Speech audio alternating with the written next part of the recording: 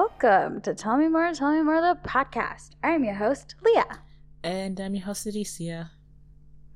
And this is a movie musical podcast where we watch a movie musical and then we talk about it. We are in April in Paris. And that means we are in, I don't know, that's like very descriptive. I don't know how you would miss what is happening today.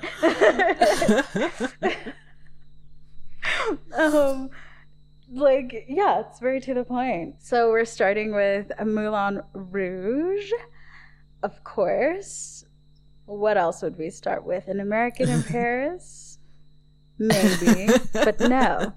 April in Paris, the one with Doris Day in it? Possibly, but no. Instead,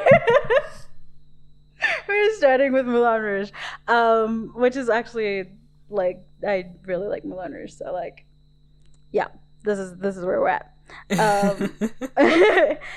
Definitely our first choice. History, do you have any? I mean, okay, so this movie came out in 2001, so yeah. This is prime me watching things on television time. I'm pretty sure I saw it on television, probably in 2002 or whenever it would have come out on HBO or something. I remember watching it several times over as a child, but like I don't have a specific memory of it. I just remember I wouldn't say I was in love with Ewan McGregor. He's not really like my kind of like guy, but I really liked Christian. I was like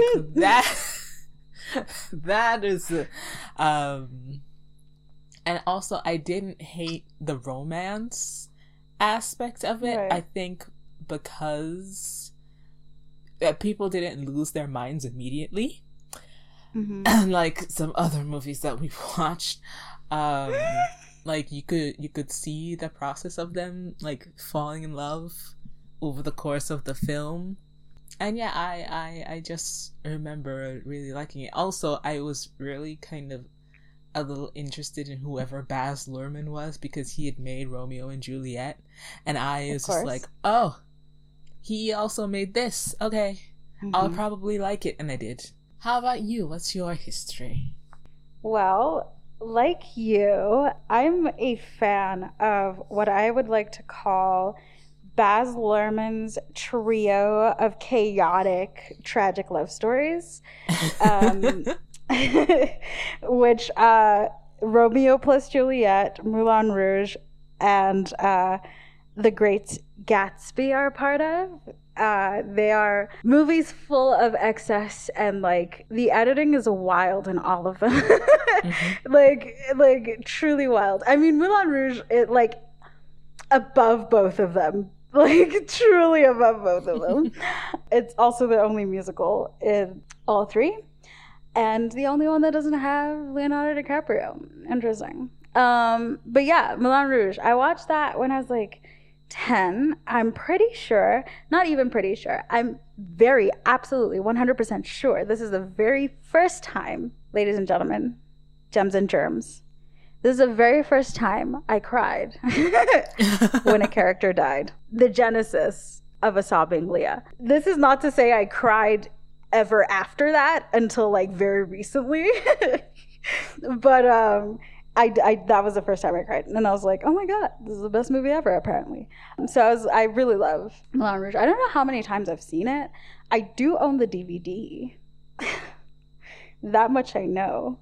Yeah, this is kind of my history. Also, like the only flex I have, which I like just said off air, was that I retain remarkably more than I think any other movie we've covered so far. Possibly. That feels like a little bit of a lie. But like one of the more remembered lyrics of all of the movies that we've covered, especially the Elephant Love Medley. And I was like, wow. Can't believe I remember all of this. There are things to discuss, of course, but like we'll get there when we get there. Until then, we open. Or before that, do you have any information to give us? Right, so if you're listening to this podcast, then you would know that there's a Moulin Rouge musical that is based off of this movie film. I think it was originated with, what's his name? Aaron Tveit, who won the Tony for it. He was the only person nominated the year that he won. Also, Derek Klena just got cast in that role. But yeah, they've changed a few things in the musical song-wise from how it is in the movie. And I'm pretty sure their soundtrack is available to listen to, so you can go and listen to that yourself and see if you prefer the movie's soundtrack or the musical's version of it. Oh, I love how you also mentioned that Leonardo DiCaprio wasn't in this when he auditioned for Christian, so he was almost in it.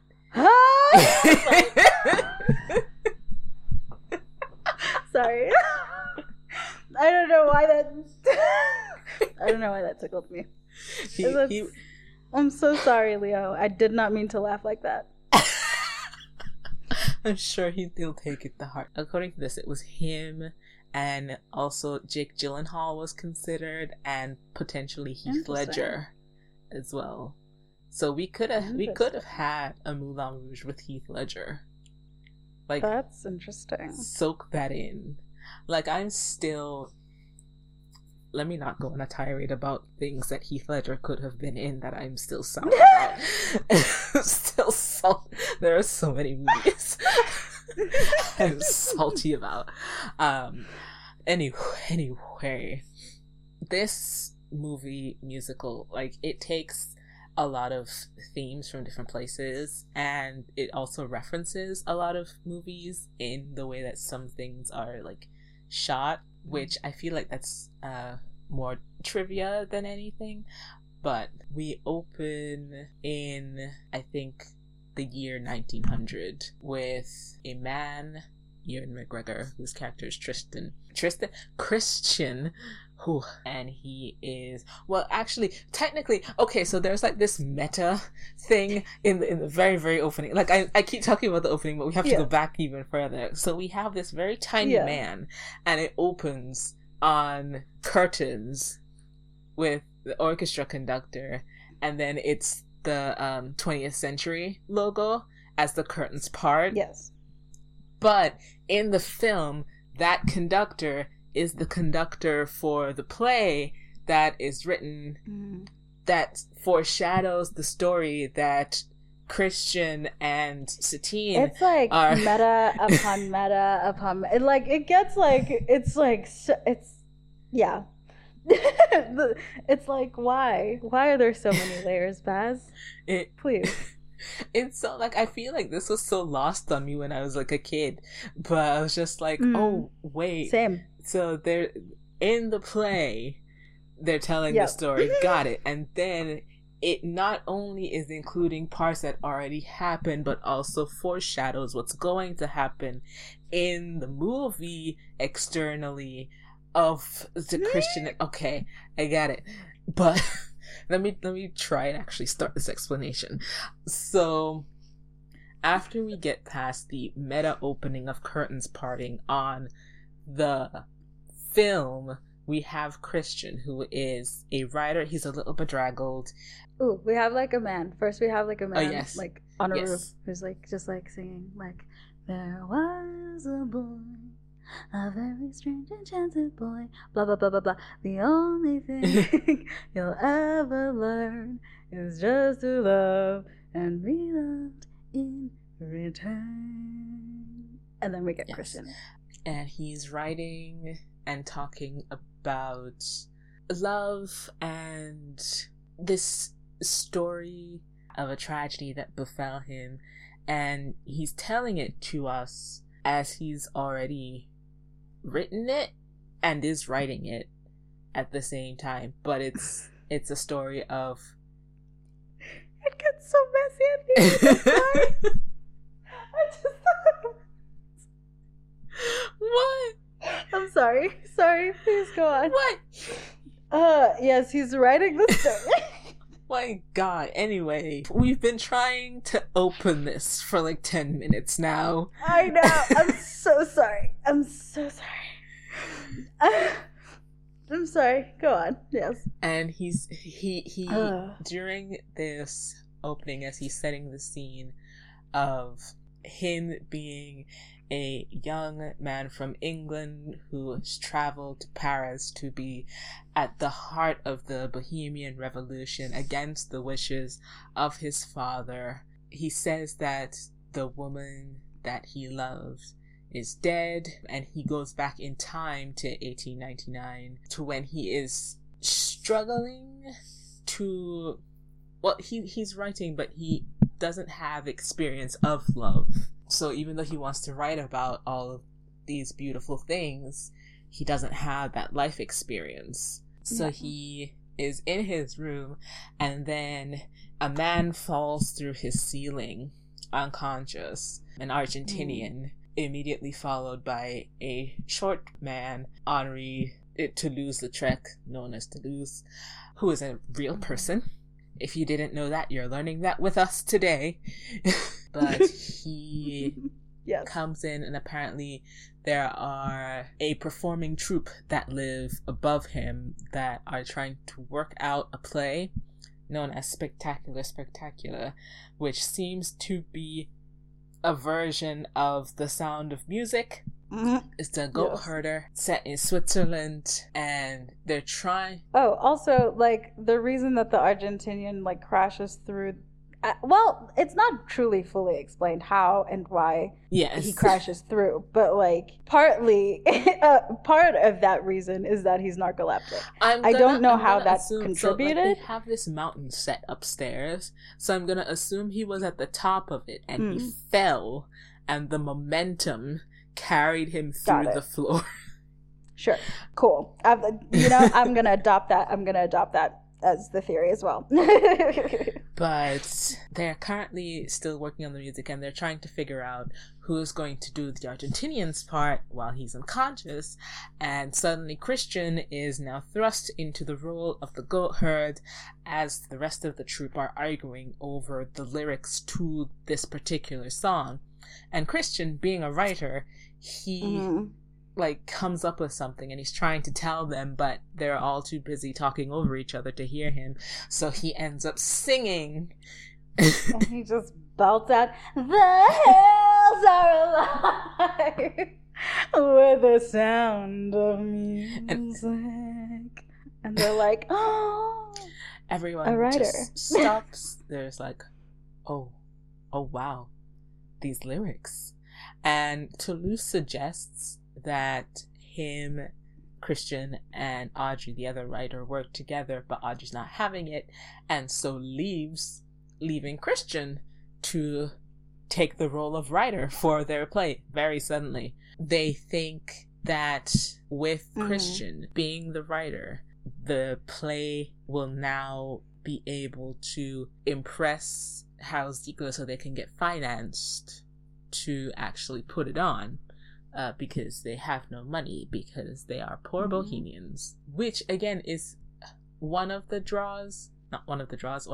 callbacks. There we go. I was about to say drawbacks, and it's not a drawback, it's a callback to another play, which is La Bohème, which is also the inspiration for Rent.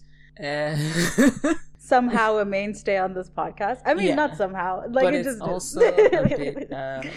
They play. So I realized this when I was watching the intro again. They play a part of the music from Orpheus Going Down. So the whole musical is also a bit inspired by Orpheus and Eurydice, where you have like the poor musician and the woman, and they keep referencing that they're creatures of the underworld, and you know. I see. Damn. Okay. Yeah. I'm putting things together. Yeah. So it's not. It's like it's a couple things. Where was like, I? But yes, so they're trying to impress. Does not have a concept that he'll say no to. He does not have an idea he'll say no to. I think that's why it works well also because it's not just the one thing, so it's not like a direct copy of La Boheme, and it's not specifically like it's not Hadestown, but it's it's like it's several things. So the way that they're going to get Ziedler to agree is through Satine, who is a very popular performer and Harold's favorite performer, who seems to be friends with, we haven't met any of them yet, but it appears that Toulouse has a connection with Satine. Satine, by being Harold's favorite, will be the path that they get to getting money for this play. So Christian agrees to go and meet Satine at the Moulin Rouge and feed her some of his poetry so she can see that he's talented and, be on their side. Yeah. So... And he's nervous. And then they give him absinthe. And then they're all high. And Kylie Minogue. And then Kylie Minogue appears. So after the absinthe, they go to the Moulin Rouge with Christian dressed in the Argentinian's best suit. And it is just a feast of depravity and women doing the can and all of these showing things. Their undergarments. Scandal. Yeah. I mean, so apparently, in order to keep it PG-13, which I don't understand how they did at the time, they didn't have it completely accurate, because apparently women at that point in time in the Moulin Rouge would be wearing split knickers, so there would be a split in the okay. Oh my god. Okay. And that is specifically why it's like his dad was like, you're gonna lose yourself to a courtesan. But no. So they head to the Moulin Rouge, and it's a fun party. It's a great time. It's chaotic as fuck. It really is. But it's like a medley of Lady Marmalade and with like Ziedler talking over it, and then there's like Smells Like Teen Spirit, like here we are to entertain us with all the guests coming in. So we have like the can ladies, the courtesans being like, and then we have the men just like, here we are now, entertain us. Also, and then we get some of the men in that scene are like wearing tutus and stuff, and they're clowns and all that, and all of those references are based off of paintings that the real Toulouse made of the Moulin Rouge. Wow. Yeah. Okay. They were just eating up all of the sources. They were like, this is what it looks like. Okay, put it in there. No one's gonna know, but we will. But we will. You know what? I respect that. I do. I respect that 100%.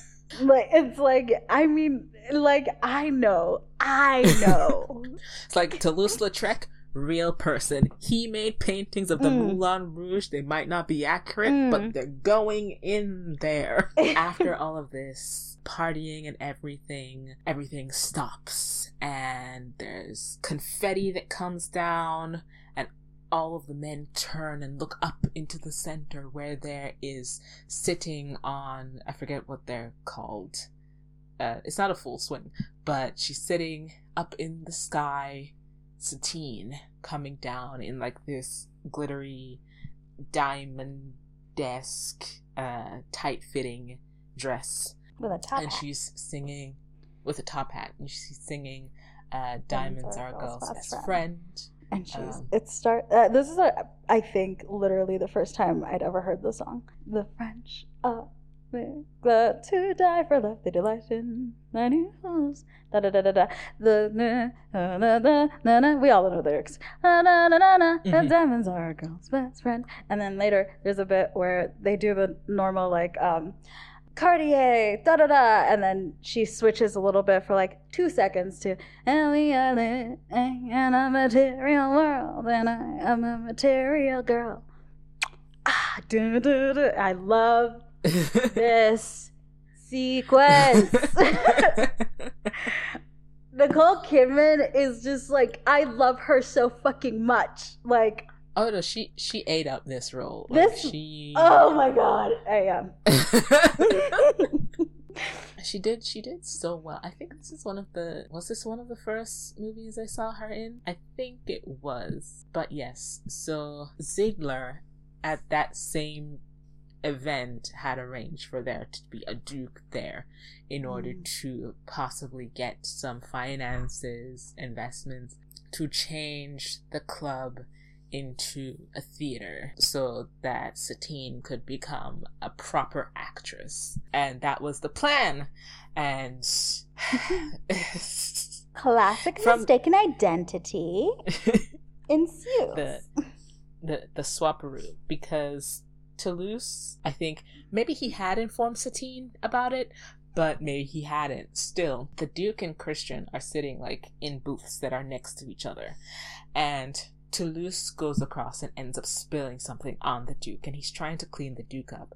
Ziegler sees this and tells Satine that the Duke is the person that Toulouse is shaking the napkin at. Toulouse, by this point, has gone over to Christian to get a napkin from him, so she spots Toulouse talking to Christian and thinks he is the Duke. And by the time Ziegler turns back around... Also, specifically, Christian is giving him the napkin, so, like, the napkin is visible. Yes. So by the time Ziegler turns around again to check if... because Satine asked if he was sure, Toulouse has already gone back to the actual Duke, and so... he thinks it's 100% accurate, so then Satine goes over and picks Christian for her dance, her Lady's Choice dance, and... I'm afraid it's Lady's Choice.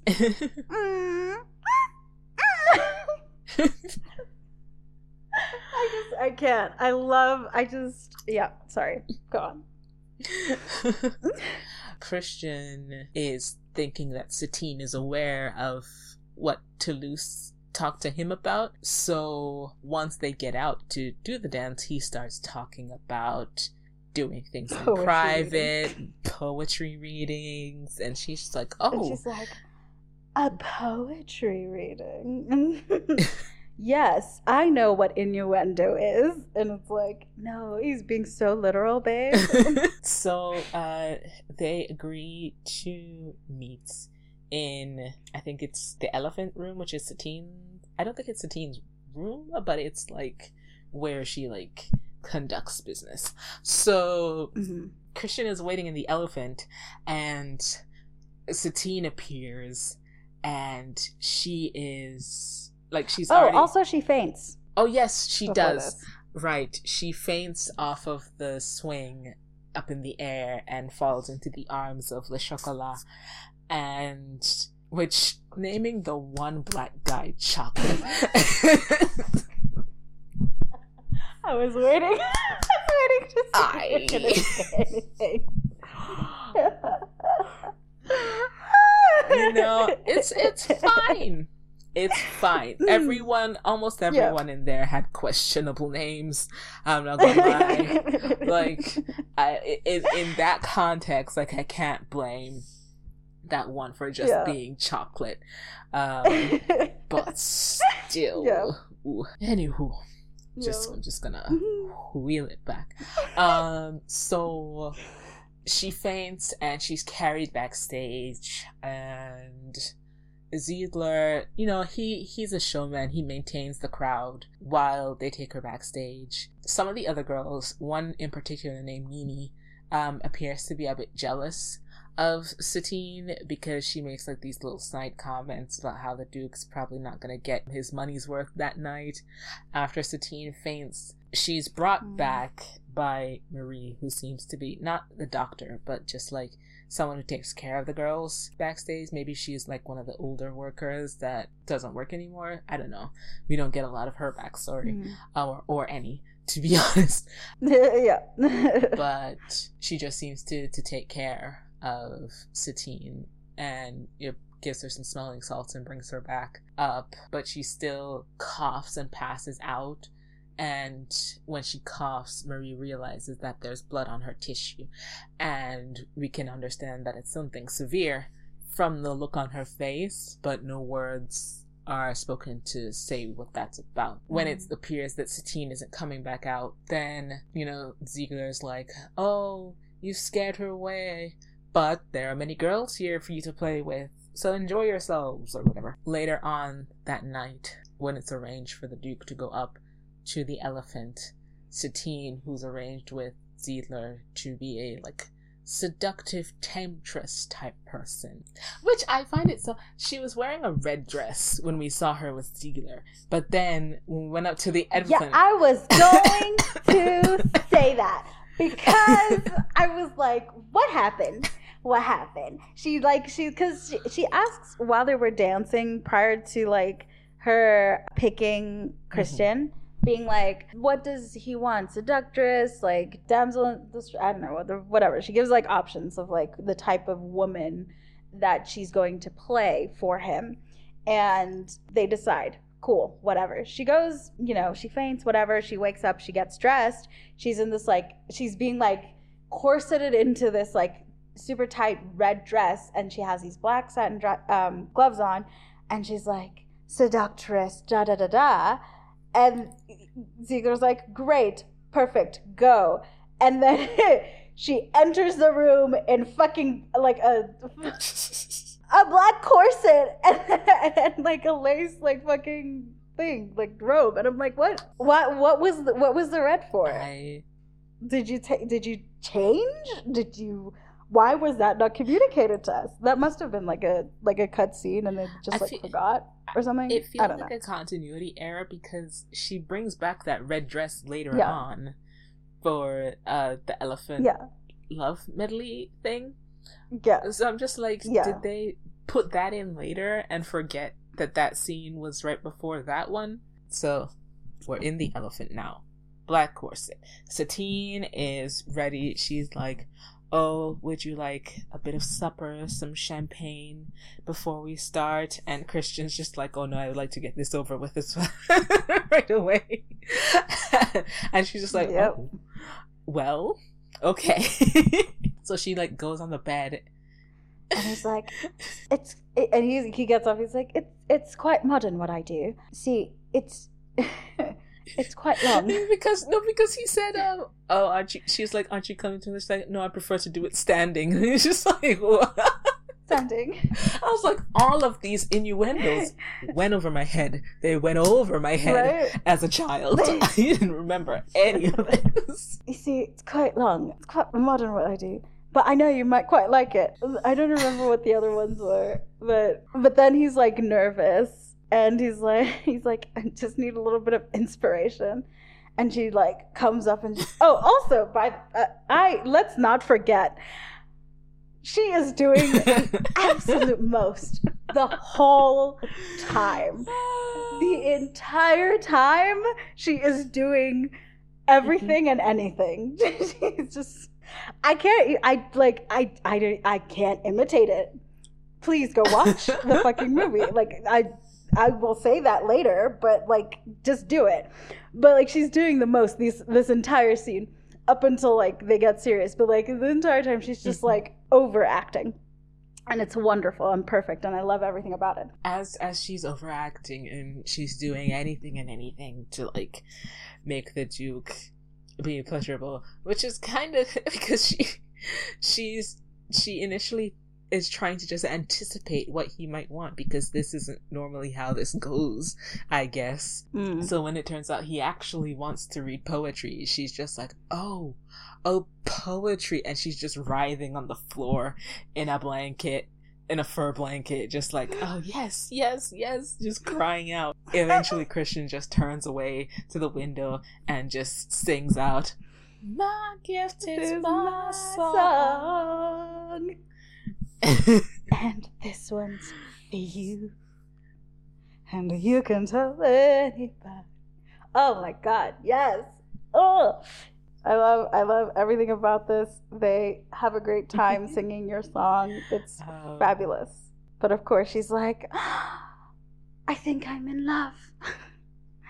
And he's like handsome and young, and it doesn't hurt that he's a duke or something like that. And he's like, a duke? No. I'm a writer. And she's like, hang on, what? She's very upset because this whole time we neglected to mention that Toulouse and the other troupe have been on the roof. Yes, they've been like, how could we sort forget? of watching, eavesdropping on this whole situation. So Toulouse is in the window when this revelation happens that, oh, this is another one of his terribly talented writers or whatever, and Satine is she's flabbergasted. She's just like, I can't believe this is happening right now. And she's like, what about the Duke? It's like, you have to get out of here because the Duke is coming. And they go to open the door and the Duke is outside with Ziedler, so he can't go that way. And Christian is a complete blockhead because he's not listening to what she's talking about. Like, he does not sense the urgency in this situation at all. He's like reading a room, never heard of her. He ends up still being in the room when Ziedler comes in, and Satine just kind of kicks him down to hide him behind her see-through robe, and like push him like just behind the table that had like the little refreshments on it. And then the Duke comes in. She is doing anything and everything to keep his eyes on her. Listen, she is back on her shit. She is back on her shit from the beginning of the scene. The Duke is just like, oh, maybe a little champagne. And Christian is just like peeking up above the table. I'm just like, boy, we can see you. Of course, he right next to the table is gonna see you. Like, and like Satine is like trying her best not to get this man in trouble, and he is just so dumb. He's so dumb. But she manages, using Christian's song from earlier, from repeating the words from your song, in order to ploy the Duke and get him to think that she's in love with him, and he gets these little sparkles. But she does make a point. She does make a point of looking at Christian when she says how wonderful life is now you're in the world. Like, she does, like, because she's looking at the Duke the entire time until that line, and I was like, nicely done, Satine. Nicely done.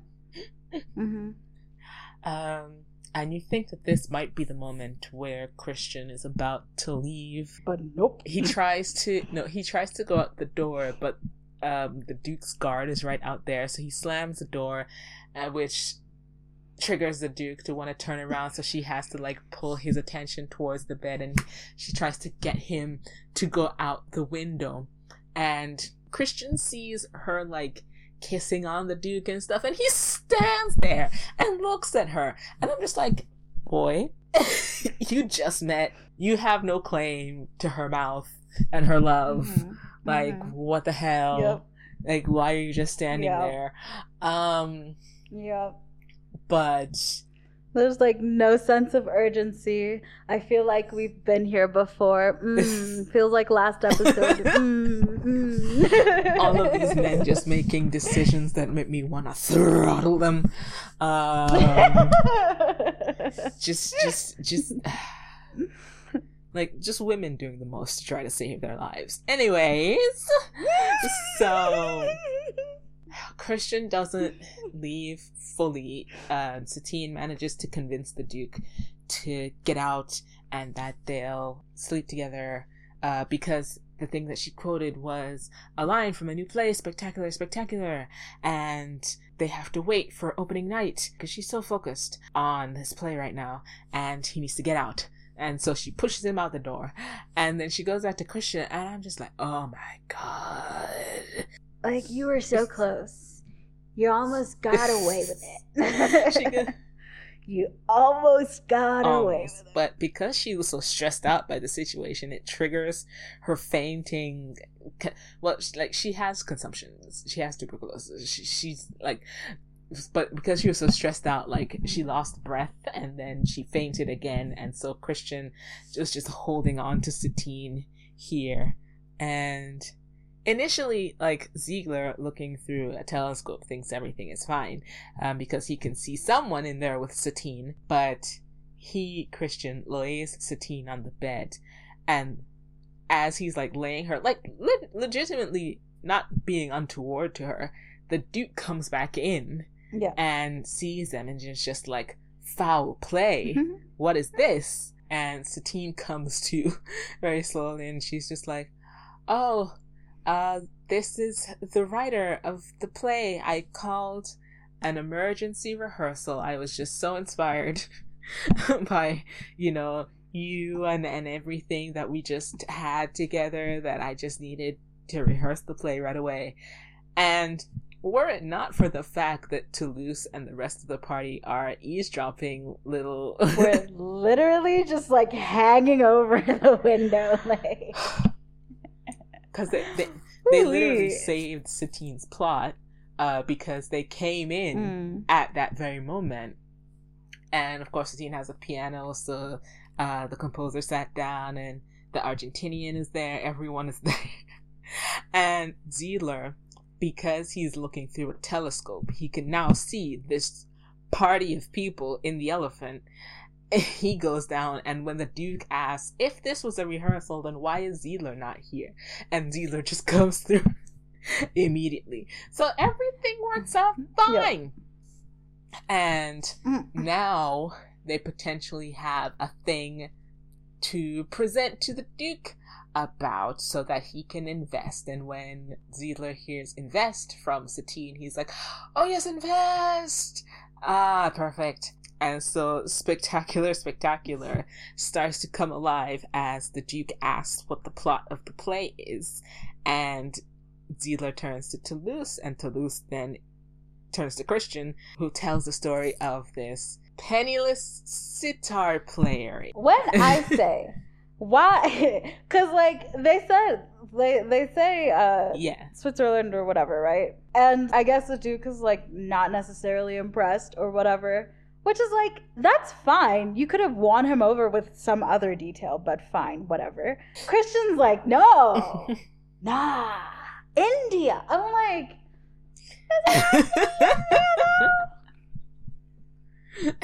does it? Like, there's so many, like, European cultures. Like, there are, like, a lot. You absolutely could have gone to Spain. I feel like you absolutely could have gone to Spain. That feels like doable. Like, it's close enough to where you are literally right now, Oh my God. But yeah, no, they go to India, I guess, for this story. But yes, India.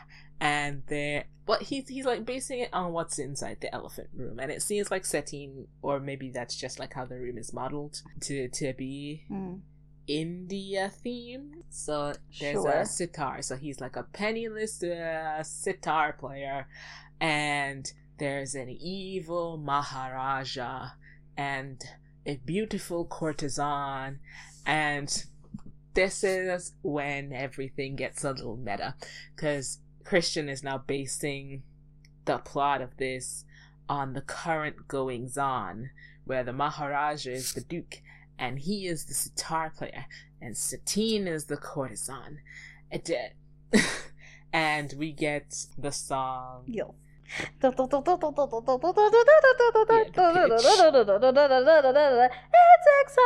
It'll go for 50 years. So they basically go through the entire plot of this proposed play, which includes foreshadowing of the things that are going to happen to them in real life, but like no one's paying attention, I guess. So when it comes to the end, also like the Duke at some point is like, and in the end someone will die, and I'm like, why? Yes. I'm like, well, we know that because Christian already told us, but like, but why must you demand it, sir? They get to the end, and the Duke decides that he likes it for the most part, and he agrees to invest, and they have a play, and it's being financed, and now the theater will actually be a thing. It's all very exciting. So Christian now actually has to write the play that he talked about for like 10 minutes in the pitch. And he's like struggling to concentrate because all he can think about is this woman that he met. You know, it was just such an intriguing point. And Satine is also up as well because they have to actually start rehearsals for this thing. I think they start singing here, like they're in opposite windows. It's very Taylor Swift, and they're yes, because he says something along the lines of like, I'm thinking of her, and like I was wondering whether or not she was thinking of me, and she's off there like thinking about her acting career. I mean, like, I'm sure she's also thinking of him, and just like, one day I'll fly away,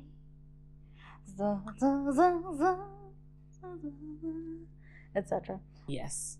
So she goes up on top of the elephant, and he climbs up the elephant to meet her, and she's just like, surprised to see him again so soon. And she's like, oh, well, it's nice to see you, but you have a big day tomorrow, so I'm gonna go. And he's like, wait, no, I want to thank you, because without you we couldn't have convinced Ziegler and all of these things. It's like, she's like, oh yeah, you're very talented. All you need is love. Please don't stop that again.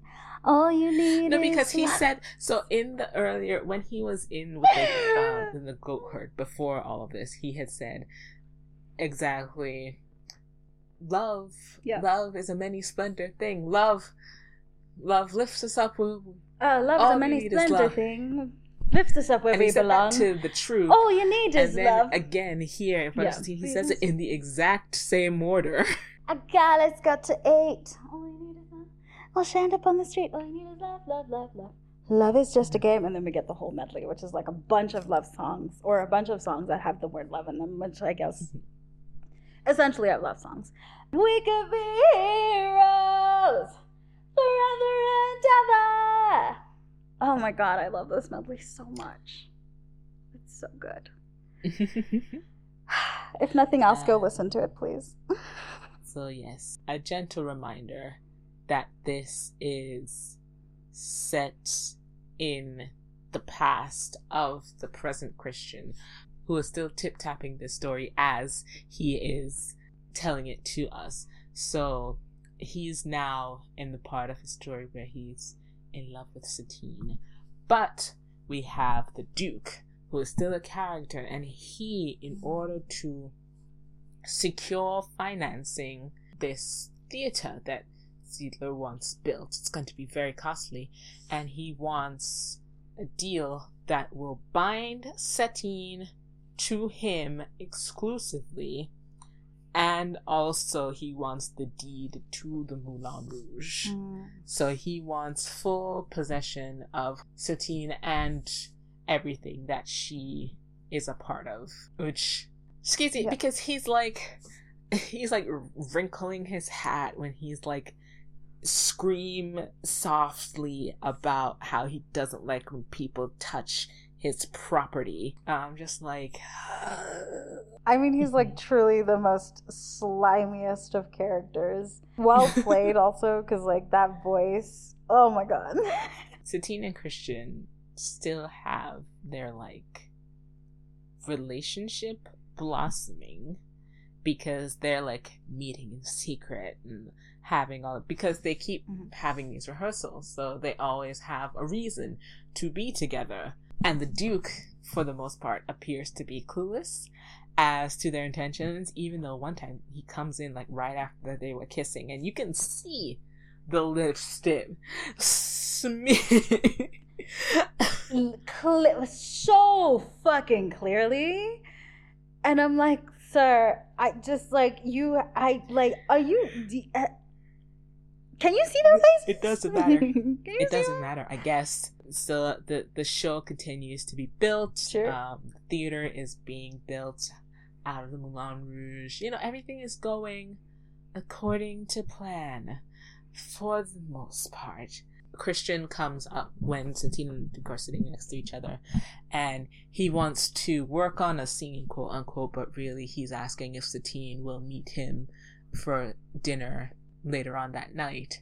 And the Duke had it planned that they would have supper. He had arranged for a supper with Satine at 8 o'clock or something like that.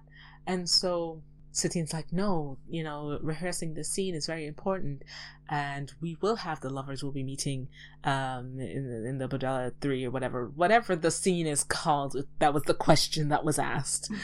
These two are so fucking shameless too, like. But the Duke is unhappy, and he goes to Ziedler to complain that Satine's love for him is waning, and he's going to be pulling funding if he can't get her to do what he wants. And Ziedler's like, no, it's fine. I will tell her to cancel her rehearsal and she will meet you. At this time, he looks up and he can see that Satine and Christian are like kissing against one of the upper balconies, and just no shame. They're so into each other. They're not thinking. And senseless. So senseless. But I guess better than they've known each other a little while by now, I guess. So yeah. But still senseless. Ziedler just manages to stop the Duke from seeing them. So he is pissed off because he's like, you're risking all of us, because it's not just you, it's the D to the Moulin Rouge. He could grind this place into dust and we would all have no place to be. What the fuck, Satine? So by the time he goes up, Christian and Satine have already arranged to meet each other for dinner at 8 o'clock that night. And when Ziedler comes up, he is pissed off. He's like, you have to stop this. Whatever this is you have going on, you have to not do this, because the Duke has the deed to the Moulin Rouge. He is gonna wreck us all. Yeah. It's not kiddie games, girl. It's real serious up here. Yeah. It's not just you at this point. It's literally all of us. So yeah. And also it's not like the Duke has been mean to her at this point. Yeah. He hasn't done anything bad to her. Lame. He's not a great guy. He's not Christian. And yeah, it's he is giving her everything. And Ziedler essentially tells her to meet the Duke at 8 in the tower. That is where you're gonna go. But she is so... Every time that she gets really stressed out, she starts to wheeze and cough in her lungs, she's having an attack, which she is. And this happens again.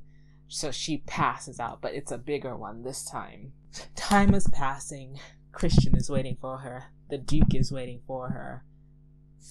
She's in neither of those places. And Ziedler is in the tower with the Duke, and the Duke is about to walk away and give up. Ziedler is just she's confessing. The Duke is I'm not an idiot, Ziedler. I was no, she just felt the need to confess all of her sins, to start her life anew, because you make her feel like a virgin. And I for the very first time, like a virgin. I guess every time. I didn't like this sequence when I was a kid, because I hadn't heard the song Like a Virgin by Madonna yet by the time I watched this movie. So I was just why are they talking about being a virgin? I don't understand. I legitimately did not understand why this was happening, because I had not heard that song. I was just I don't think I like this song. Why does it matter? The show tunesification of the song. It's the the all of the dancing, it's wow. Okay. I was like, an interpretation, if I've ever seen one. Oh boy. I mean, it's a good sequence though. It looks like it would be fun to film. Because they're just running around on the tables and everything, and like the Duke is like, after once he's convinced, he's like chasing Ziegler with his flapping robe. It's just Ziegler, who like they end the song with him having this like the cloth on his head, being Satine, I suppose, and they do this like the harmony like a virgin. I'm just like, wow. Wow. But yeah, no, Christian eventually gives up for the night, and we find out that Satine is actually really ill. Like, she has consumption. This is where we find out now. And she is dying. Like, they asked if she was going to be up by that evening earlier on, but she clearly wasn't. And like, she'll be up by the next morning, which she was. They informed Ziegler, who then decided not to tell her, which I'm just like, yeah, why would you not? I was thinking about that too. I was like, I don't know how, like, I don't know what's worse. Like, knowing I'm dying in a few days, or like, and like, you know, and like being like, okay, well, I have to say goodbye to everybody or whatever, and I'm depressed about it, or like just like living my life, and then one day I'm just like not here. But like everybody else knew. I wouldn't be betrayed. I wouldn't feel betrayed because I wouldn't know. But like at the same time, I'm like, if the afterlife exists, I would be. But yeah, they decide not to tell her. So when she is in Christian's room the next morning, and Christian is just being like a jealous little writer boy, and he's like, where were you last night? And she's like, I was sick.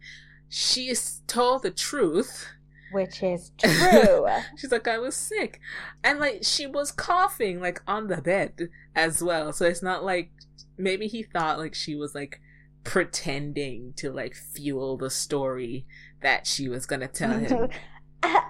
I'm sick. Essentially. But he's like, you don't have to lie to me, you can just tell me.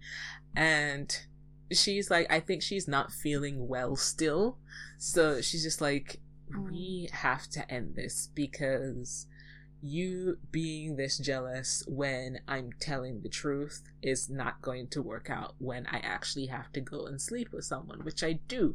Like, she's like, I'm going to have to sleep with the Duke on opening night, and the jealousy is going to drive you crazy if you're acting like this right now. And Christian is just like, oh wait, no, I'm sorry, wait, no, let's go back. We can make up a song so that we know that when you hum it or when you sing it, like, we'll know, like, it's a secret song, and we'll know that we love each other no matter what. And she's and these fucking idiots put it in the play. But like, I don't mind them putting it in the play, but they label it as that. No, they literally, again, Krishna is literally just writing from his life, like verbatim at this point. He's just like, okay, so this is the part in the play when the lovers make a secret song so that the Maharaja doesn't know that there's, but whenever they sing it, they'll know that they're in love. And I'm just like, like, you literally could have just said, and this is the part where they sing a love song at each other, and this song will come up a bunch of times, it doesn't matter why. And then like, and then we know, because we've been privy to the information, that this is a song between them, so they can like be reassured of their relationship or whatever the fuck. But like, why the fuck would you put it in the play, like that specific information in the play? Christian, please use your brain. I We've can't. already established from the beginning that he doesn't have a brain. Like, he's very talented writer, but he has no common sense. We've established that. But yes, so we have like a little mini montage of scenes of them rehearsing the song, even when they're out on a picnic with the Duke, like they're singing to each other in the guise of rehearsal, I guess, while the Duke is like looking at a frog, I don't know. And they're just singing to each other. And never knew I could feel like this. Never thought be fun. Come what may, I will love you until my dying day. Quite literally, because it happens for one of them. But we get to another one of those rehearsals where the Argentinian is actually, like, we can see like the frame of the Argentinian against Satine, but Satine is looking at Christian while they're singing. So because, like, can you not? So Nini is there like massaging the Duke's shoulders or whatever as he's watching the goings on, and she's just like, this ending's silly. Why would the courtesan fall for the penniless writer? I mean, the star player. And this little bitch.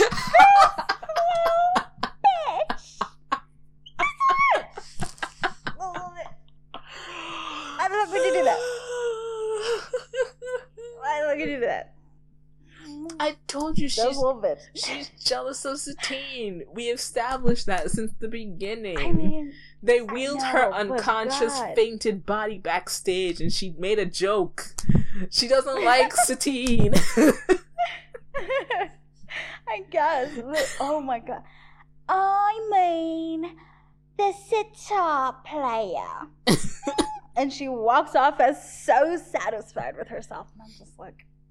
And of course, like, the Duke then starts to put two and two together. I guess he was just so infatuated with Satine and whatever word Ziegler had managed to ply him with up until this point. Yeah. But he's like looking at them and he's like, oh, I see. I have been played for a fool this whole time. And so they come to the end of the number. And it's like this big scene and everyone's like singing the same thing. And he's like, I don't like the ending. Why would the courtesan go for the sitar player when the Maharaja is offering him everything? And it's a Christian. 'Cause he's senseless.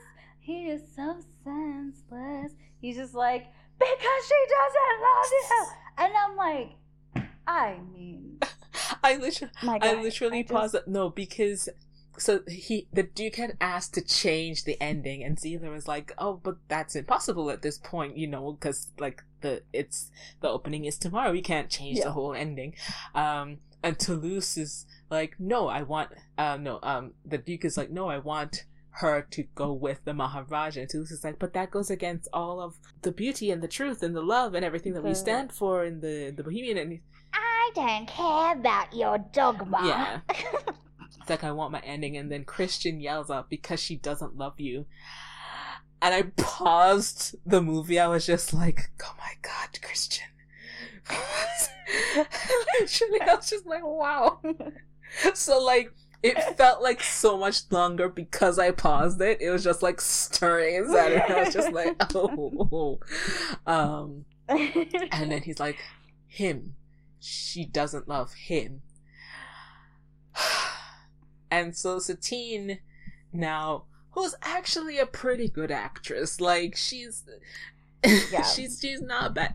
Yeah. I think this is where I was like, this is the moment where I was like, oh, okay, actually Satine, never mind. I thought you were a hack, but you got me, because she's like, oh, silly writers, you know, I indulged him, blah, blah, blah, blah, blah, whatever. Like, but essentially sort of insinuating that, like, oh, I let him think that he was in love with me or whatever, but, like, obviously that's not the case. I don't love him. Duh. I think it's only when she's, like, flustered and feeling, like, out of control of the situation that she reacts in those ways that we saw in the beginning, where she's just like, okay, I don't know what to do with this situation. I'm just gonna, I don't know.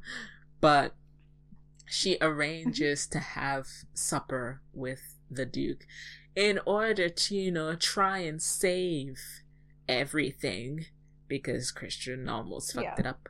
And when she later on, she's just like, Christian, you promised, because he's like, I don't want you to sleep with him, and she's like, Christian, you promised that you wouldn't be jealous if we sang this fucking song.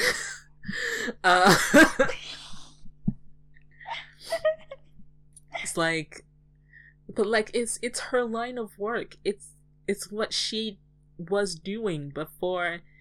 Like, literally. It's not like she is like a hairdresser or something. She is someone that sleeps with people in the movie anyway. So she like sings "Come What May," a little riff to calm him down, and she goes to have dinner with the Duke. So she's wearing all black, and it's kind of like a mourning veil kind of situation. Which is interesting. It's like the death of love or whatever. But come on, cinematic language. But everyone is just sitting in the theater, kind of waiting to see what the result will be, because she's going there to try and see if maybe she can convince him to keep the ending, so they don't have to change the whole end of the play. And Christian is like, he's upset, and the Argentinian is there just like, don't fall in love with a woman who sleeps with people for money. It always ends bad. And it'll drive you mad. Dun, dun, dun, dun, dun, dun, dun. Sorry. Oh no, this is Roxanne. This is one of my favorite sequences as a child. Oh my god, same. Still now. You don't have to put on that red dress. Sell yourself for money. Right? Oh, wait, that red light. You don't care if it's wrong or if it is right. And then his part, which is my favorite part, actually. Just everything he's doing, I'm just like, yes, give it to me. I'm living for it. The why does my heart cry? Feelings I can't hide. I love you. Oh my god, all of it. Just that entire part that Christian's doing, like from beginning to end, love. Roxanne, beginning to end, love. The dancing, beginning to end, love. Oh. So there's a back and forth that's happening. So we see Satine with her dinner, the Duke. The Duke gives her this necklace that is just like dripping diamonds, and those are real diamonds on that necklace. That necklace is worth like $1 million.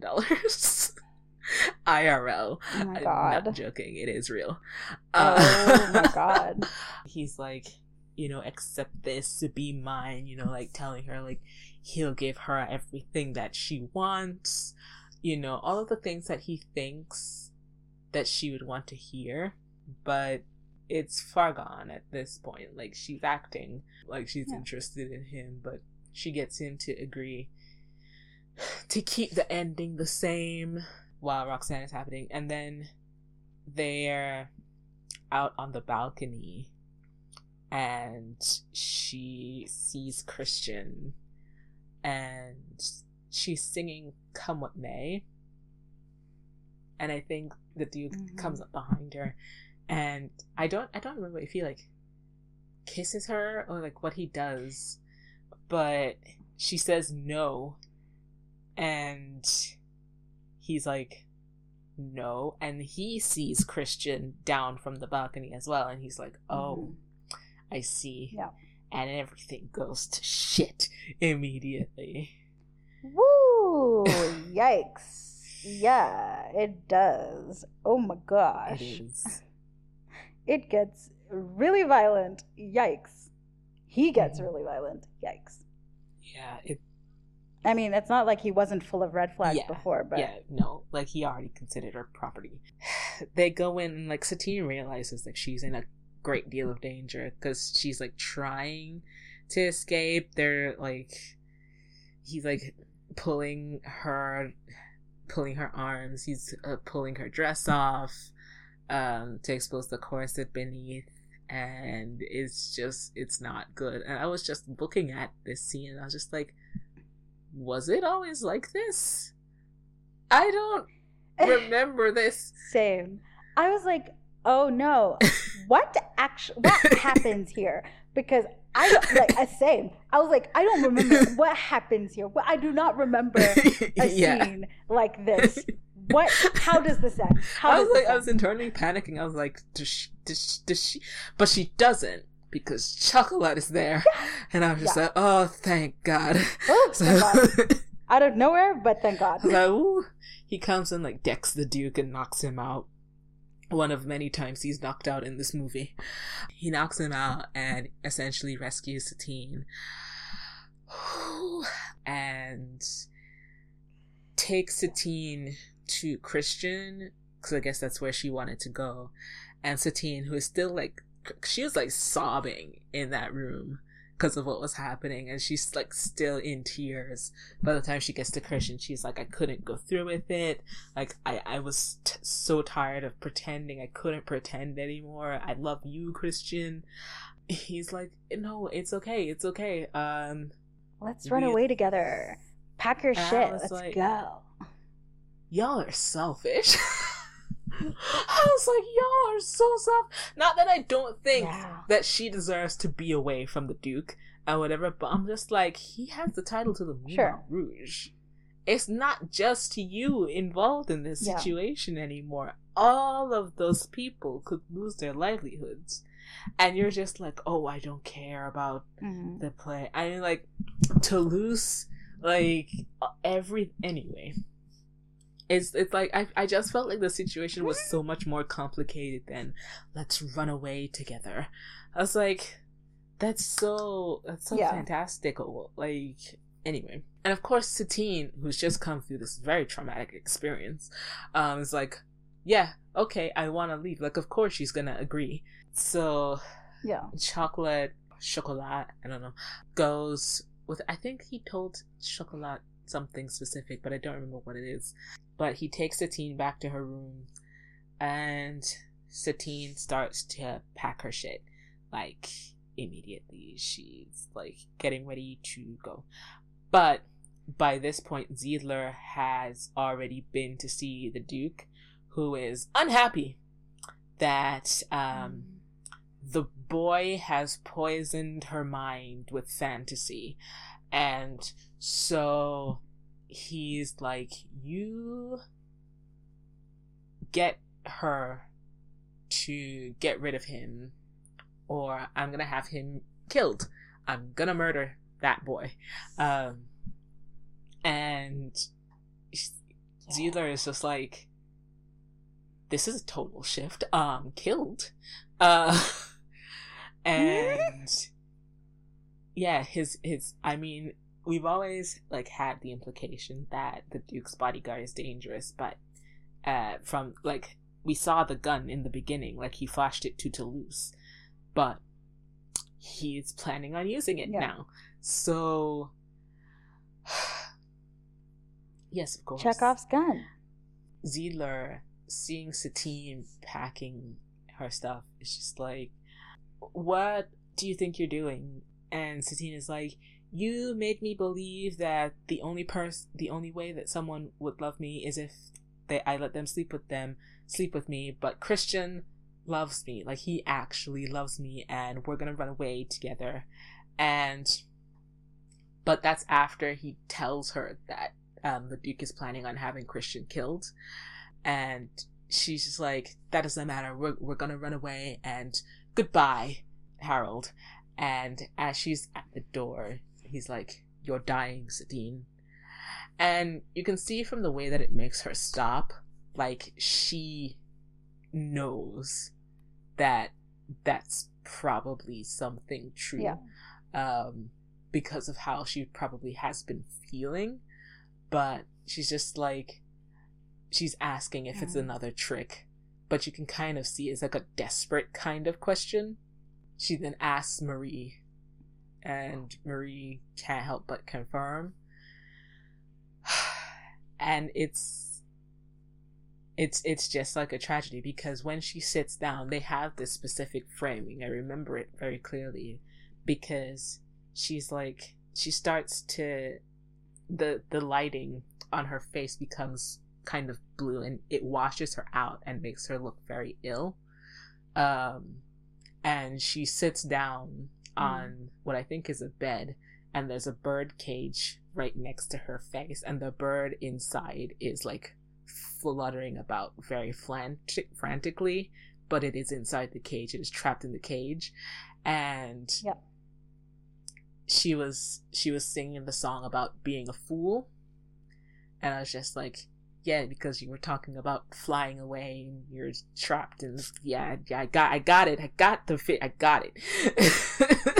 But yeah, so now Satine knows that she's gonna die, and she has to convince Christian that she can't be with him.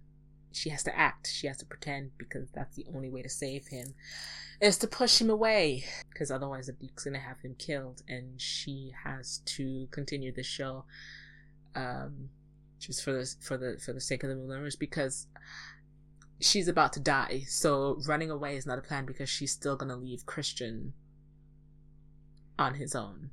So it's again better to, in her mind, I guess, to push him away and hurt him, rather than have him love her and then just suddenly lose her.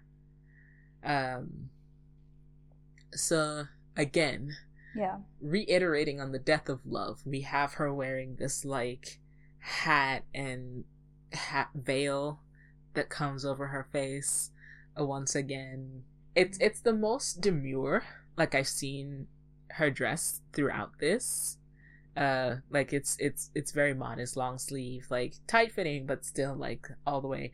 And it's gray, which is like, I think the plainest.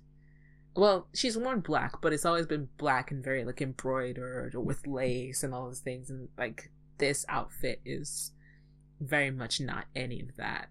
Yeah. So she goes to see Christian, and I think they're singing "The Show Must Go On." The show must go on. The show must go on. Inside my heart is breaking. And Christian sees her, and he asks, "What's wrong? What's the matter?" And Satine's like, "I've decided to stay with the Duke. He came to me and offered me everything that I wanted. And you can still have a life somewhere else. But the Moulin Rouge is my home." And it's kind of true. Like, I feel like he could have gone back to England. But... or literally anywhere else in France. Like, he came or there literally anywhere else in Paris. I take issue, because I feel like he wasn't poor when he left England, and he came to France to experience Bohemia. Yeah. But I don't know. So Satine is like telling him all this, and Christian doesn't believe her. At first, he's like, "No, there must be something else wrong. Like, I don't understand." And like, you can see like she's stressed out about it, because she's starting to wheeze. Like, she doesn't want to do this, but she manages to get out fairly quickly, and like just break his heart really fast. saying that she is the Hindu courtesan and she chooses the Maharaja. And Christian is upset, you know. I think he goes out to like the Moulin Rouge, like in the rain, like call out to her, and he's like, Satine, very much a streetcar named Desire, Stella, and he gets like his shit rocked by someone pulling him away. Toulouse is... He's like, no, there's gotta be a reason. There's no way that she loves you. Toulouse is like, I'm not giving up on this. But Christian is not having it. He shouts at Toulouse to get out, but he says that filled him full of doubt. So he had to go back to the Moulin Rouge one last time, just to know. So he sneaks backstage while the play is happening. Oh, the play is happening. Oh my god. I think it was fine when they were just rehearsing and they weren't in costume. It was just like, oh yeah, it's set in India, whatever.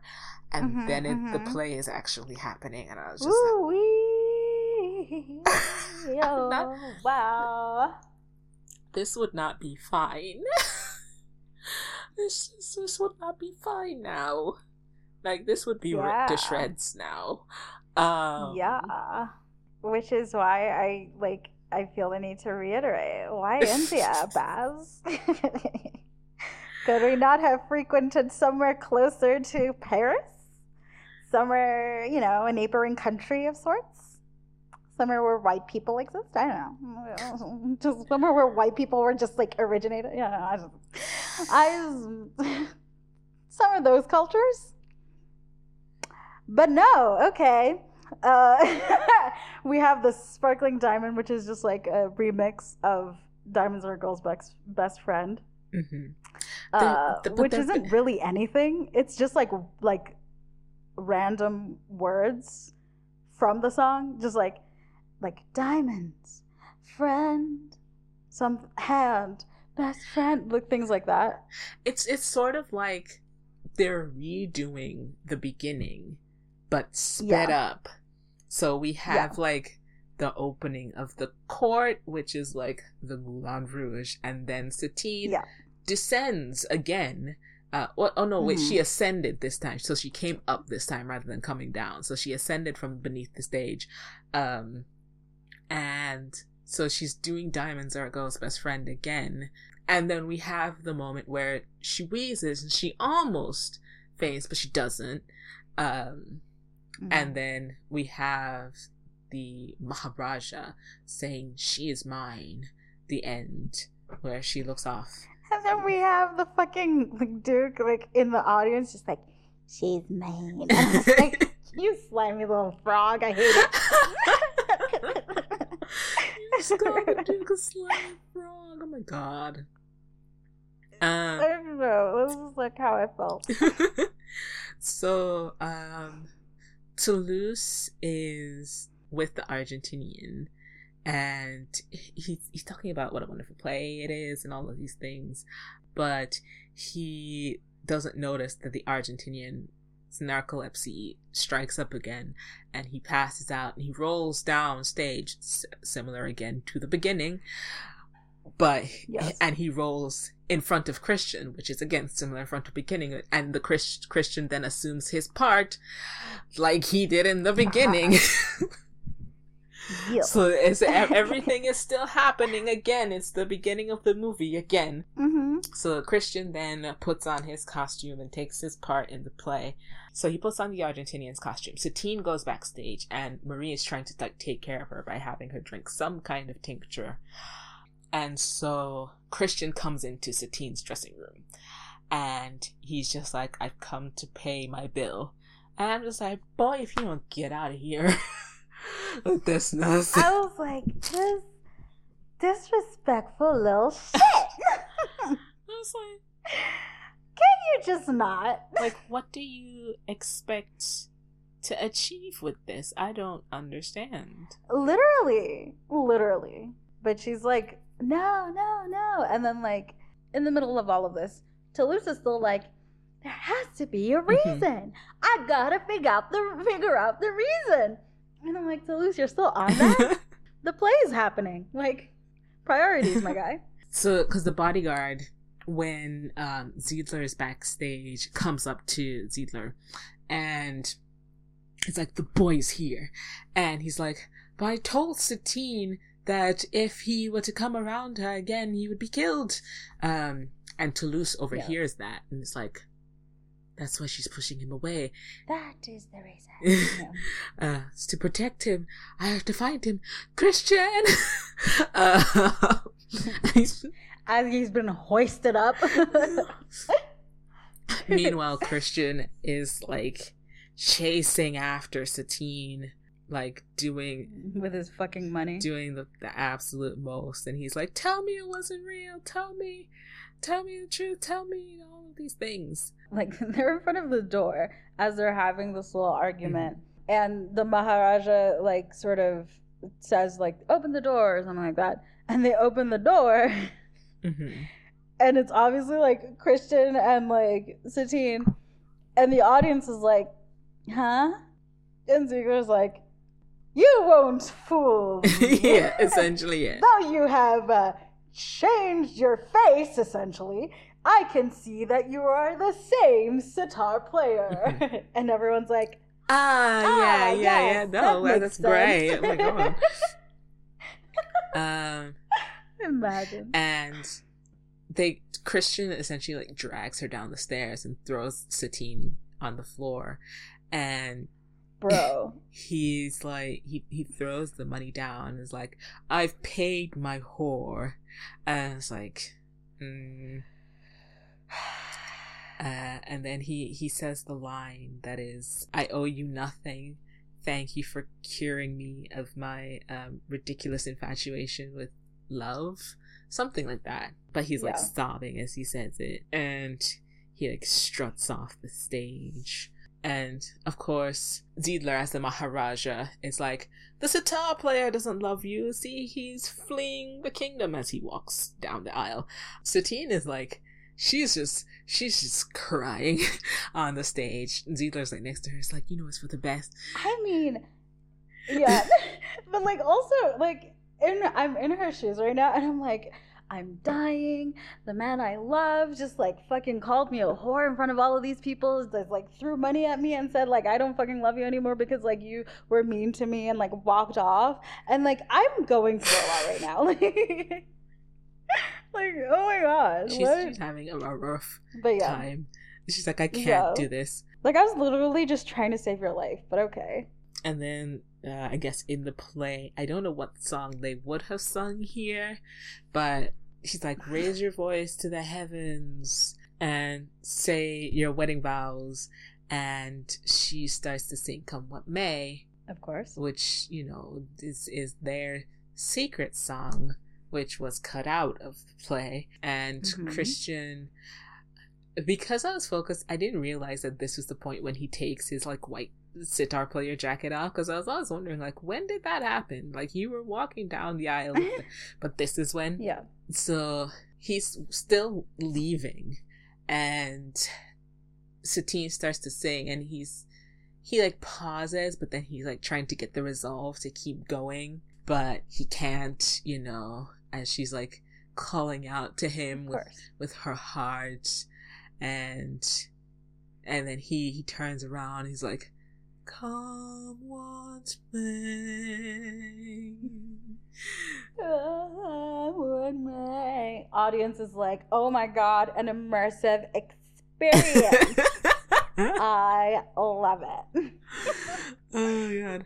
So Christian starts to come back up the aisle. Satine is so happy. He's back up on the stage, and they're singing into each other's mouths. You know, it's a whole thing. No, that's just like, I just they are.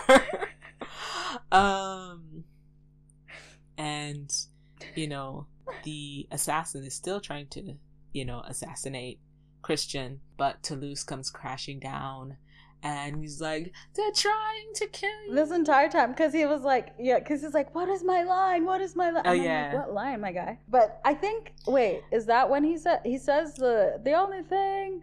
That's right before Christian turns around, yeah, right? that's before, like that's before she starts. The only thing you'll ever learn is just to love or be loved in return. And that's when he comes back and is like, blah, blah, blah, blah, blah, whatever. Yes, but now he says, they're trying to kill you. He was hanging on by a rope. It wasn't doing well for him.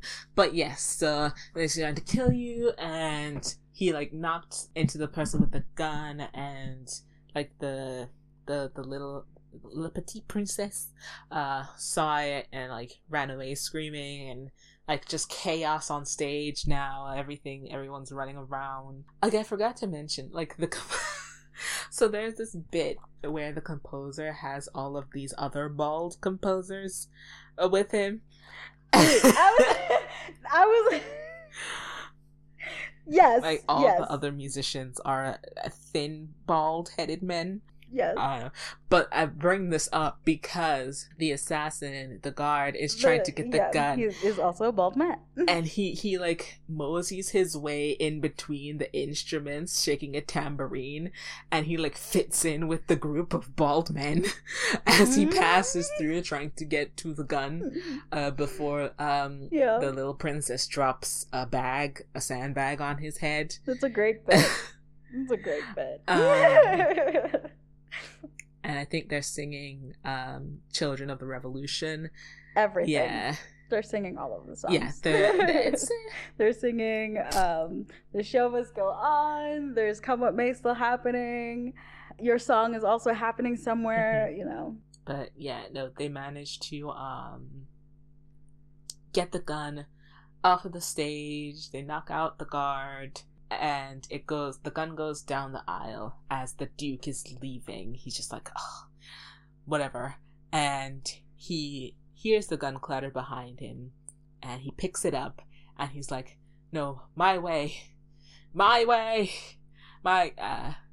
And Ziedler comes and punches his lights out before he can shoot anyone on stage. And I was just like, oh, I did not know that you had that in you, Mr. Ziedler. The curtain closes. Yeah. Everyone's like, oh my god, such a great show.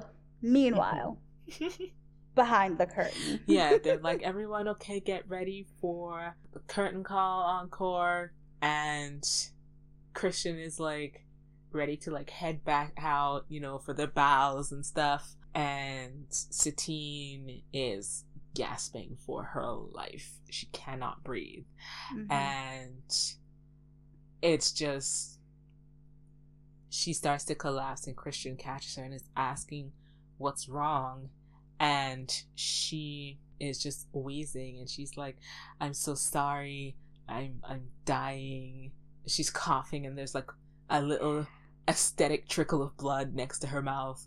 I'm just saying, she's like telling him to like write their story, you know, so that she'll always be with you, and she's singing Come What May, and you know, it's just all the things to like make sure that he knows that she loves him. And Christian he's like crying and sad, crying, sobbing. Like, hearing Ewan McGregor cry is a very distinct memory in my mind of Moulin Rouge, because he's my heart wailing. I don't think I had seen someone cry like that in a movie before, or at least not a man anyway.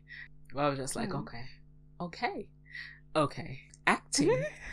And it's a terrible juxtaposition because it is silent backstage. Oh my god, it is. Yeah, because like he is okay. So it's okay.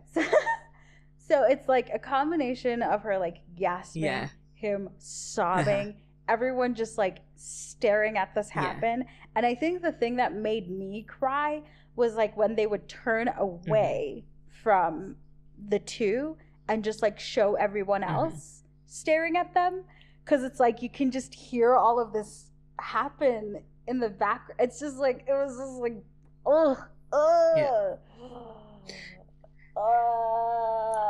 Because this is happening. You got me, Baz. You got me. This is happening, and everything is quiet except for Christian crying. And then it pans out and up, and you can see the crowd beyond the curtain is still cheering, and then up and out beyond that, it is quiet in the Parisian night, except for the Duke walking away, thinking that he's lost, you know, because he's leaving, but no one won, because Satine died, Christian lost his love, the Duke, I mean, the play was a success, but the Duke lost, like, respect, he lost face, pride, he lost, I guess. Yeah, no one won. His ego was a little bruised. Yeah, and now Christian is alone in his apartment, just writing this love story of this woman that he loved for the brief time that he had her, and he came to... And this is where I'm like, sir, you do not need to be writing this part, because he's like, and now here I am writing this. I'm like, you don't need to tell us. We know. We're reading it. And I am writing this. Like, what the fuck? Oh, anyways. Yeah. I mean, it took him a few months, though. I mean, to be fair, he had to, like, tell us, like, it took him, like, a bit of time to will himself into... Because I can imagine, like, that would break your heart. Like, that would, like, destroy you a little bit. Of course. That is Moulin Rouge. I think a story about blah, blah, blah, something, something, but a story above of love, all, a story about love. That will live forever. The end, and then... The end. And then we get Nature Boy again, which is Toulouse singing. The greatest thing you'll ever learn is just to love and be loved in return. Yeah. Then the curtain closes. And then the curtain closes, and we can see the little tiny bald-headed conductor man as everything goes dark in the meta-narrative of this play within a play. Ooh, yeah. Mr. Lerman.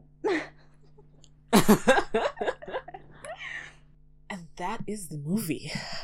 Well, without further ado, let us get into our ratings. So, with our standard rhetoric of 5, we'll start with, as we always do, music and choreography. So, as this is a jukebox musical, none of the songs are new. They're all taken from elsewhere. But I give them points for not just using, like, the songs directly. They use melodies. They use medleys. They change the tempo. They intermix some of the songs. Like the Roxanne medley is amazing, because we were talking about it, and just how, like, the Police version of Roxanne is a distinctly different vibe than the Roxanne medley that happens in the film. Is a very different vibe. Yeah. So, but I appreciate, like, the drama that they add to it. I give them points for, like, not just having a direct copy of some of the songs in the music. And choreography, in terms of, like, how the movie is filmed, they don't, like, showcase the choreo that much, except for, like, certain points.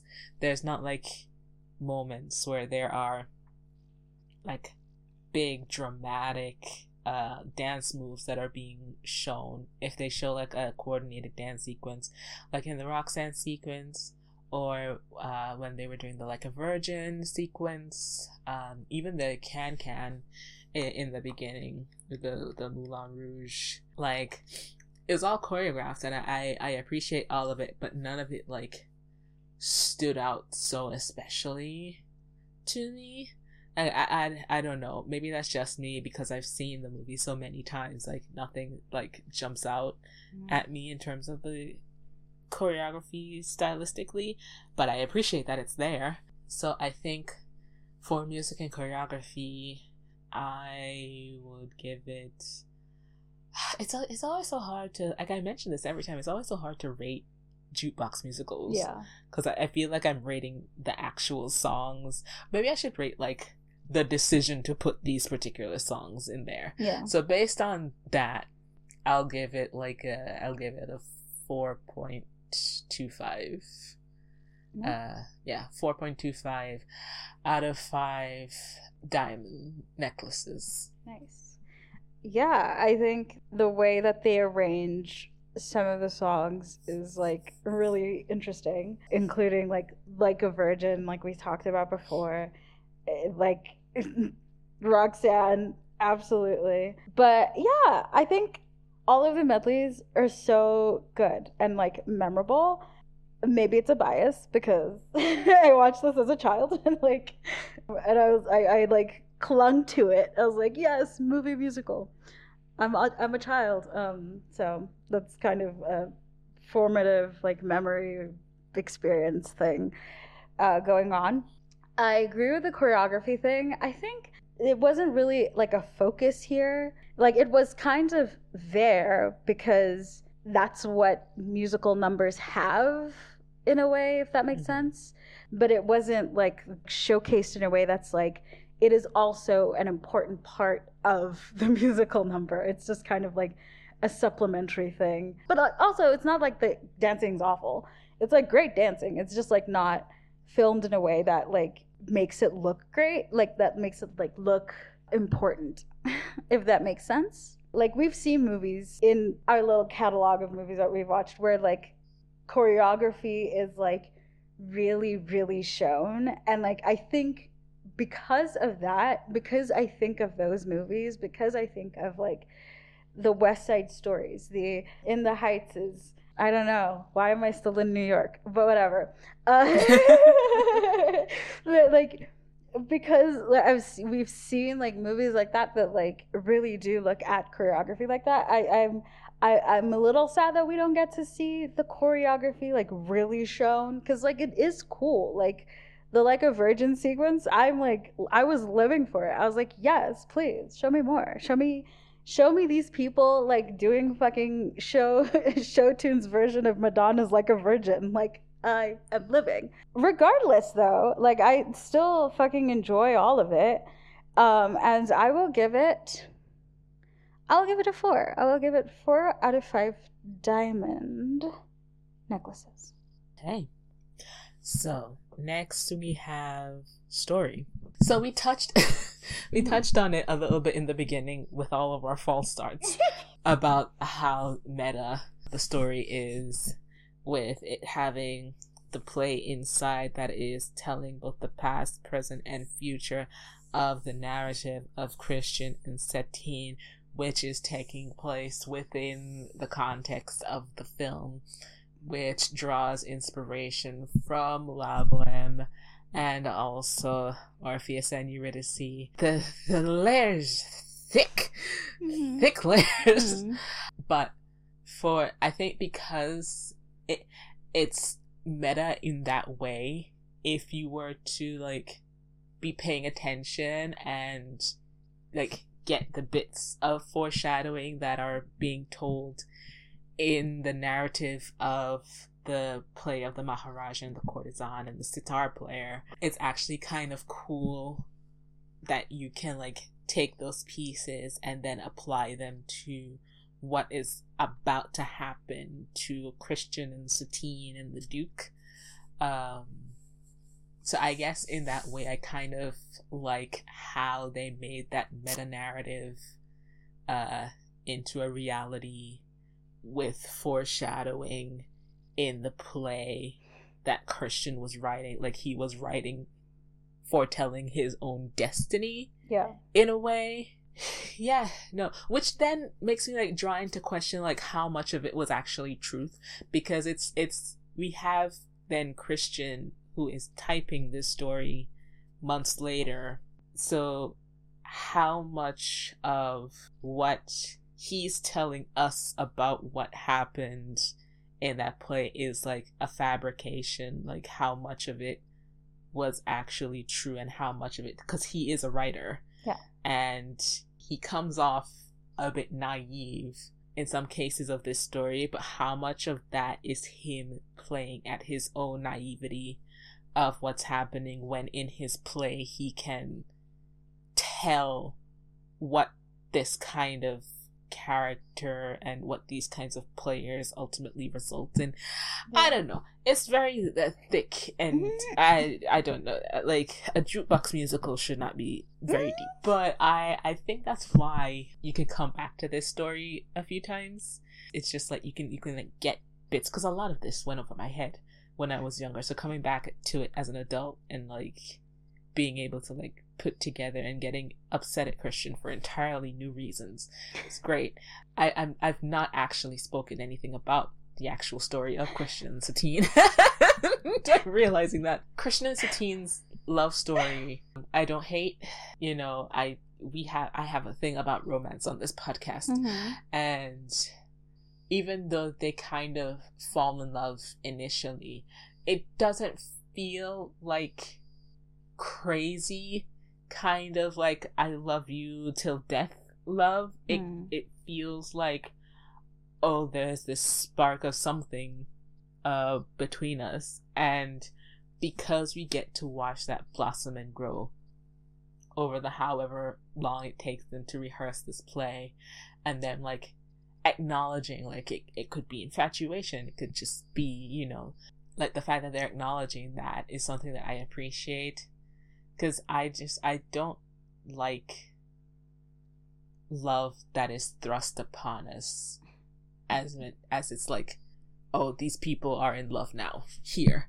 Like, that's the kind of romance I don't like. And it feels initially like that's what's going to happen, but it's not. And I think getting to see like these little snippets of moments where like Satine is watching Christian write bits of his play, you know, just like the private moments that they would have with each other, I think helps really sell that to me.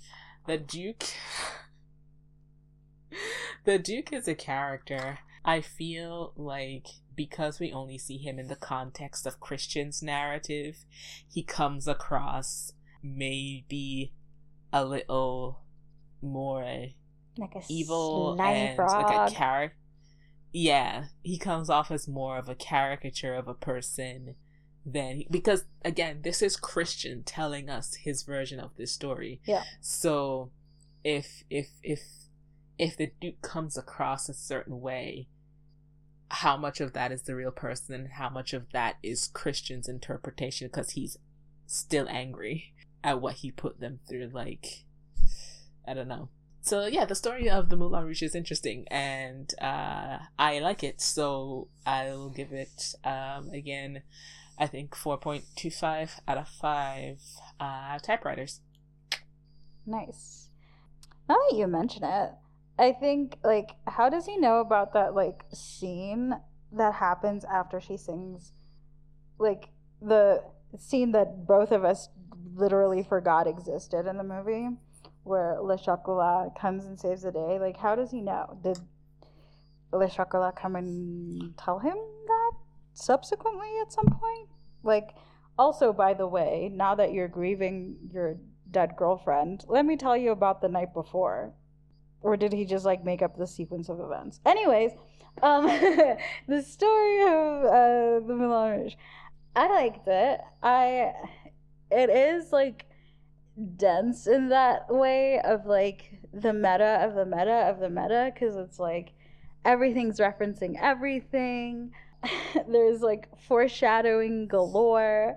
It's just like there's a lot going on, but it's still like followable. It's not like it's like something that you're like watch for the first time and you're like, what? Because like I said it like maybe 100 times already, but like I watched this when I was 10, so like if I understood it at 10, you're fine. It's just a love story, right? Like, boy comes to Paris to write and live the bohemian life and fall in love and stuff. He sees a woman, he's like, cool. Well, actually, he gets roped into writing a play. In that process, falls in love with the lead actress, who is also a lady of the night, who has always been a lady of the night, but also now he's like has to grapple with that part of her life as he's falling in love with her and she's falling in love with him, but there's also this other player. Like it is an interesting like little story. I like it. Yeah. I have nothing else to say. So I'll give it 4.25 typewriters. And then finally, overall enjoyment. I mean,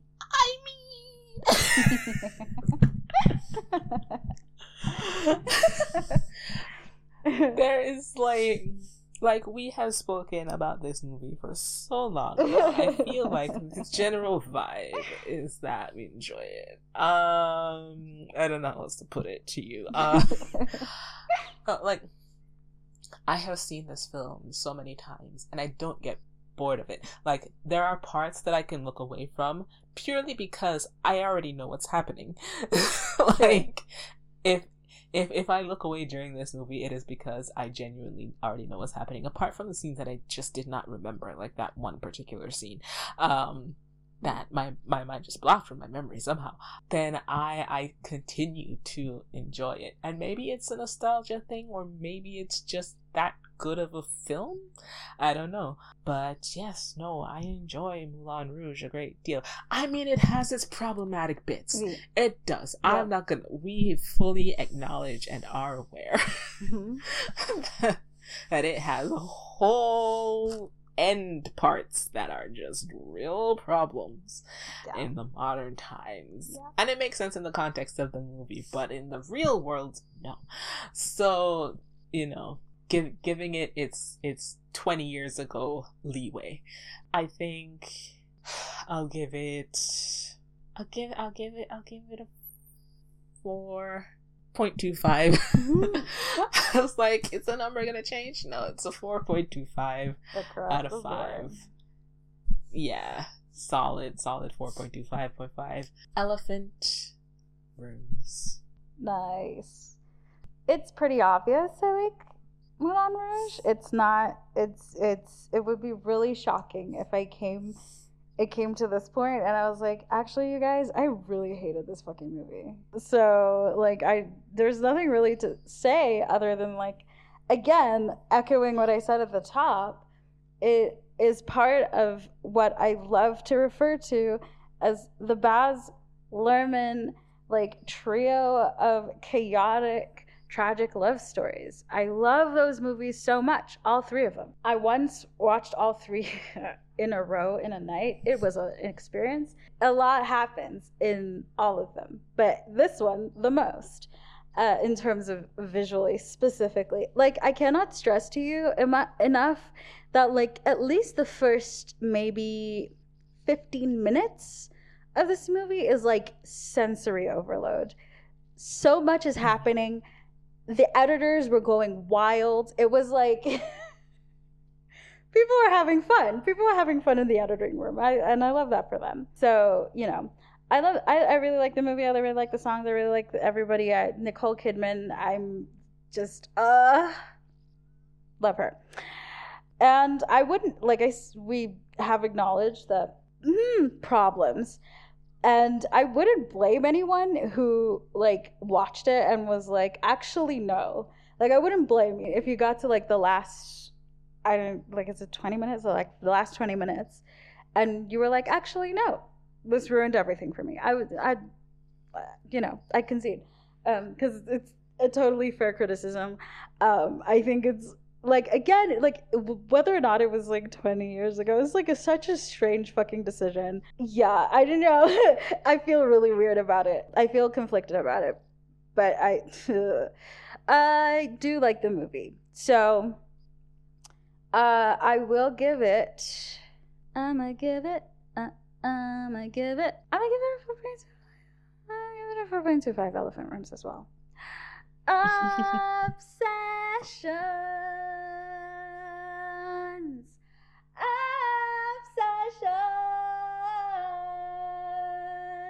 Now's the time for our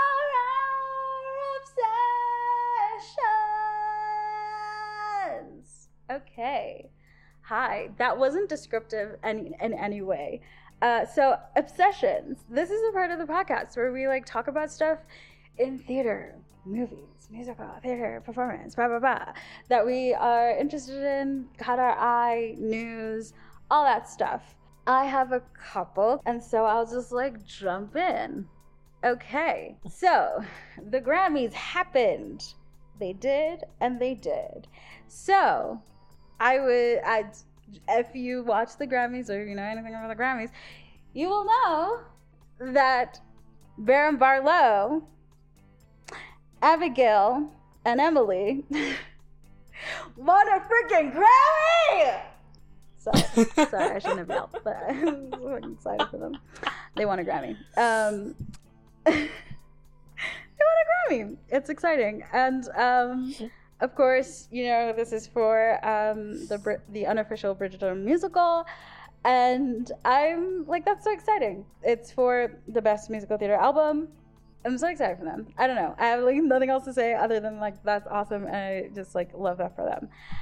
There was also the in memoriam montage that was underscore, I guess would be the term, with Ben Platt, Rachel Zegler, Cynthia Erivo, and Leslie Odom Jr., who all sang Somewhere from West Side Story, which was a kind of it is a tribute to Stephen Sondheim, but like there's obviously a bunch of other people who are also in the in memoriam at the Grammys.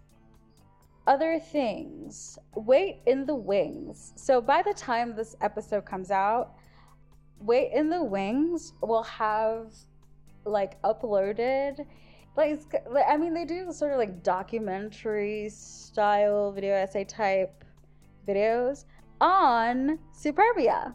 It's called Superbia, A Confusing History of a Failed Musical. So that's fun and exciting. So, you know, go and watch it.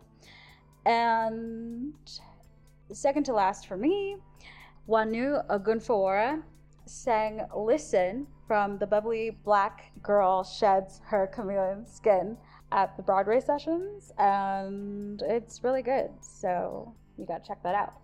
And like my last thing is actually related to the episode, which is that the Rusical from this season, the current season that's happening as we're right now as we're recording, of RuPaul's Drag Race, it was the Moulin Rouge, which is fun and exciting because it's like connected.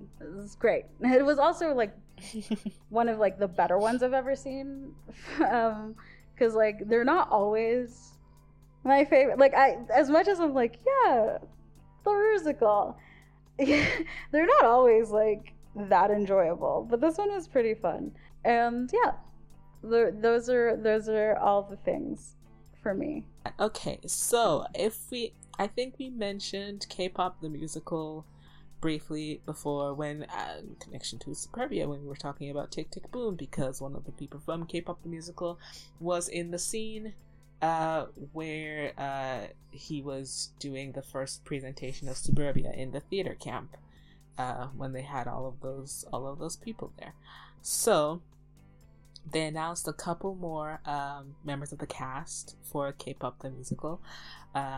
So we have Luna from FX, one of the main villains, Kevin Woo from U-KISS, Min Young Lee from Miss A, and Bo Hyun Kim from Spica and half of the duo of Kimbo. It's supposed to be an immersive musical, so I don't know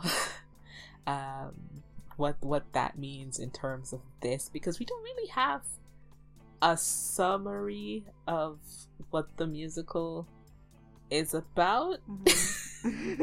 I mean that in the best way possible. I genuinely just don't know what this musical is about, except that it's gonna be about what it's like to be doing K-pop, but like the behind the scenes bits. So I don't know. But yeah, that's me. Okay.